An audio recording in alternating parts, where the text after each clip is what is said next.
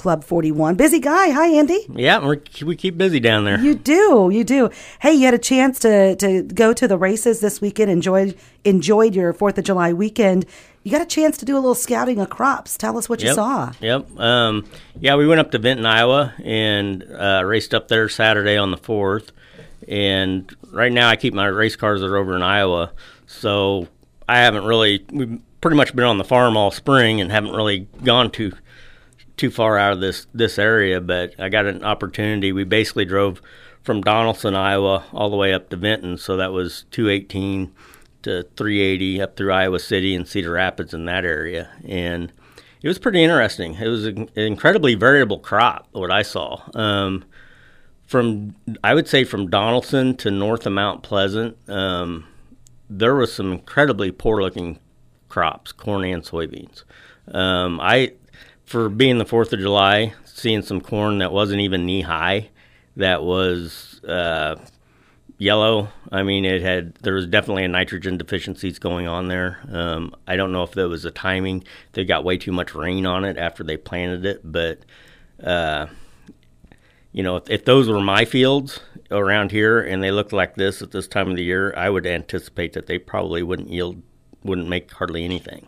Wow. So, but once we got north of Mount Pleasant, things started improving, and by the time we got to Iowa City and Cedar Rapids up in that area, they looked like they had a really good crop going on. How do we look around here, Andy? There's a little bit of variable corn. Anything we were rained out from, I think we got rained out about the 14th of May and didn't get back into the fields till about the 3rd of June, I think is when we got back in on beans. And we were just planting beans then, but there were still some people that had corn left to put in the ground. And a lot of the corn that went in May and June, it struggled. The rain that we got, if you planted in the middle of May and then all that rain that we had during that period that we were rained out, it was difficult for the corn to get emerged because it was pretty much in saturated soil. The corn basically suffocates it when it's like that. So there was a lot of replant that went in. There was still a lot of corn that hadn't been planted yet, so there was a lot of corn that went in the first week in June around here. So some of it, looks good, but it's June planted corn. We've had a lot of that in the last 2 years with these wet springs. So we have. You're right. The last 2 years, the June corn's done fairly well. But it's always kind of a risk when you're planting corn that late in the season. But most of the corn around here that I see some flag leaves popping up, so there's going to be some. We're going to start throwing tassels and pollen here probably in the next week or so. You're going to see a lot of that going on. You'll be able to smell that out in the field, and we should be good because we got plenty of moisture last week, and I don't think our temperatures are supposed to get too outrageous in the next 10 days, so Hopefully we'll have a good pollination period here in the next few weeks, and at least on the April corn. And the later corn, a lot of it's not going to pollinate till probably in August, so we'll just kind of have to wait and see what the weather's like then, and that'll kind of determine how the late season corn does. Well, I'm hoping for a good crop for everyone. It was a tough spring again. Seems like we had so much rain. It's third year in a row. Yeah. And then now we need rain. I'm not saying we need. I'm saying it looks like we need it, but there's still some fields that had water. When I came over from Burlington yesterday, going through Oquawka, there was still some fields, but in that lower lying territory that was still had a lot of water. Mm-hmm. Yeah, you see some.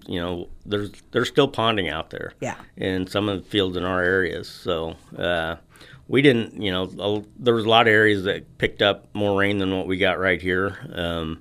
But right now, when the corn gets this tall and the soybeans, we're using a lot of moisture, so a lot of times it can handle it. The taller crops can handle it when we get 4 or 5 inches of rain. We had there last week. We've got a small farm about 2 miles from where I live, and this was last Thursday, and I had to run to the club and meet a guy, and when I was driving down 116, I looked over to the right or the left, and I'm like, man, it's really raining over there.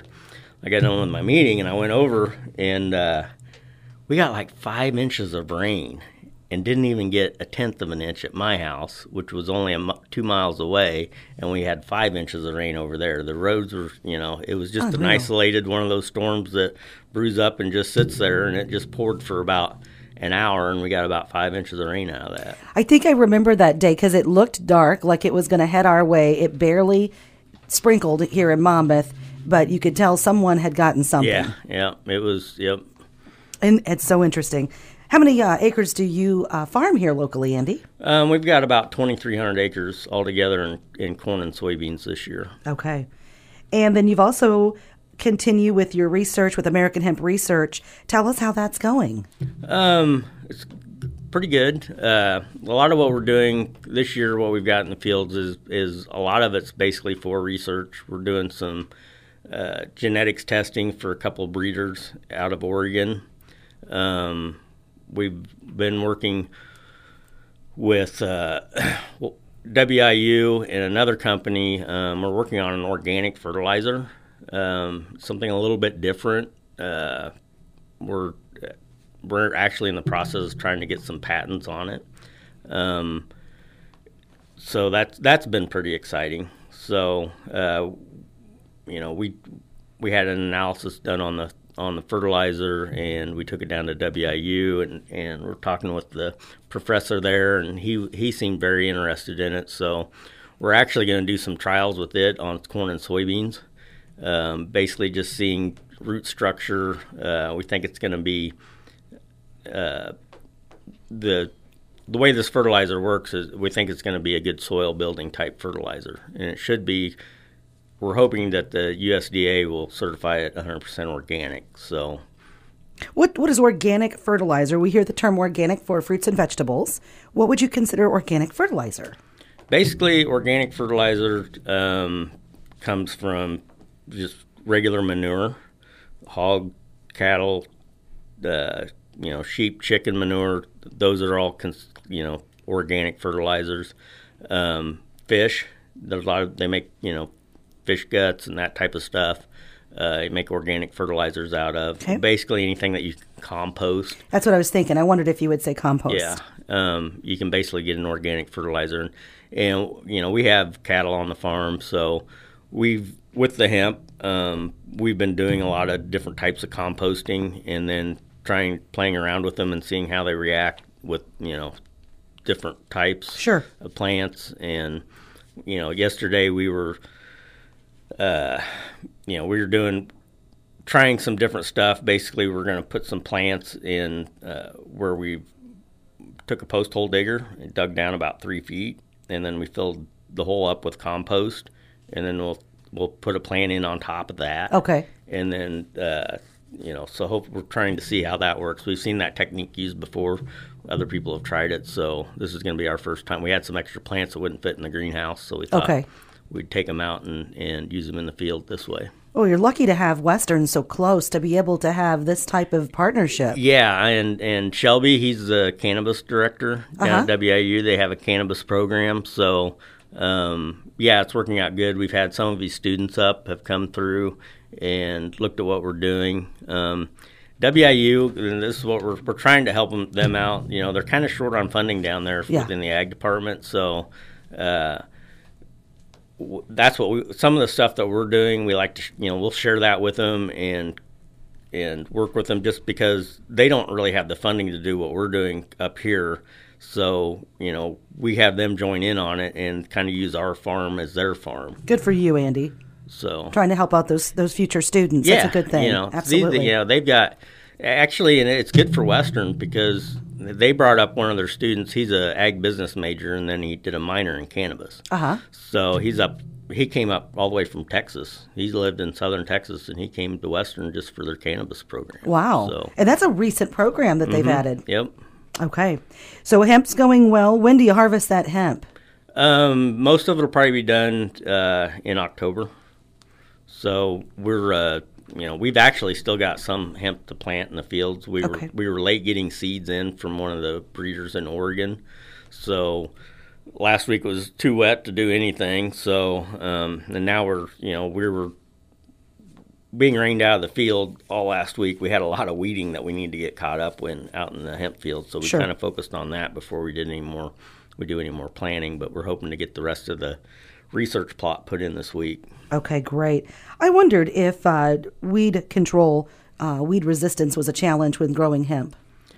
Yeah, it is. Well, I mean, it's not really weed resistance. It's just that there's such a limit of what we can use for, we try not to use any pesticides if we don't have to. Sure. So we basically try to do our weeding mechanically, whether it's with tillers, cultivators, or a garden hoe. So that's the old-fashioned way, right? Yep. It's just the old school way of doing it.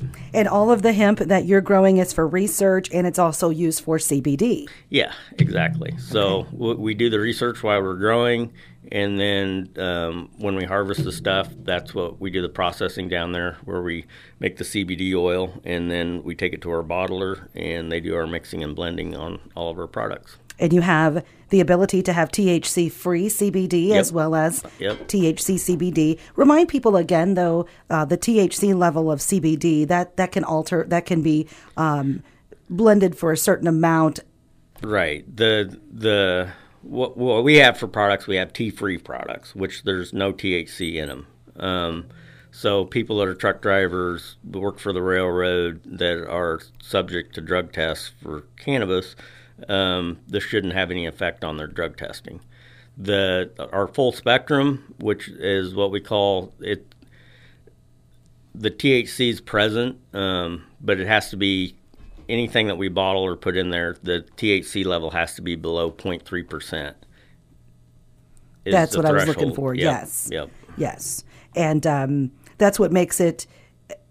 There's so many different products that you can use once you've blended it. Yeah, I mean, some people think that, but right now we're really limited on the amount of products that we can put in. Okay. Salves, tinctures, we're still waiting on the FDA to come out with the guidelines to where we can put CBD into other products. Gotcha. Like Coca-Cola and people like that. That's and they were supposed to come out with it at least the guidelines last summer. So you know how government goes. Sure. They turn at their own pace. So they sure do. There's not much that we can do about it. Well, I just feel like when I saw your website, there was a lot of options. Yeah, we're trying to get as many products as we can available, but and you have it for pets as well, bath bombs, things like that. The pet stuff, we've had probably one of our better sellers. We've got a peanut butter that works good for dogs, dogs that have arthritis in their hips and stuff like that. It's worked really well. We had a dog that we had on CBD for at least 3 years, and I don't think she probably would have lived those 3 years if she hadn't been on it, because there was a couple times where we ran out, and we could definitely see a difference in her. So unfortunately, she did pass away this spring, but she was, 15-year-old husky dog, so she lived a long life. What was her name? Koya.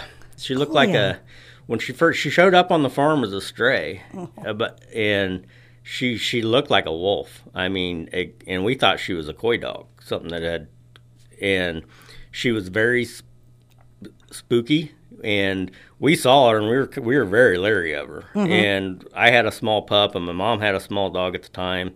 So this thing showed up on the farm trying to eat cattle feed out of the bunk. So she'd been on her own for a long time. So we had animal control come up, and they saw her, and they were like, "Whoa, that's like a wolf." A wolf. And they live trapped her, and they caught her, and brought her up here to the pound. And I called up there, and the next day, and I asked him. I said, "What are you going to do with her?" And he said, "Well, it's a kill shelter, so if nobody claims her, we'll probably have to put her down." And I said, "Well, if you do an evaluation on her and make sure she's not vicious towards other animals or, other dogs," and I said, "I'll take her back."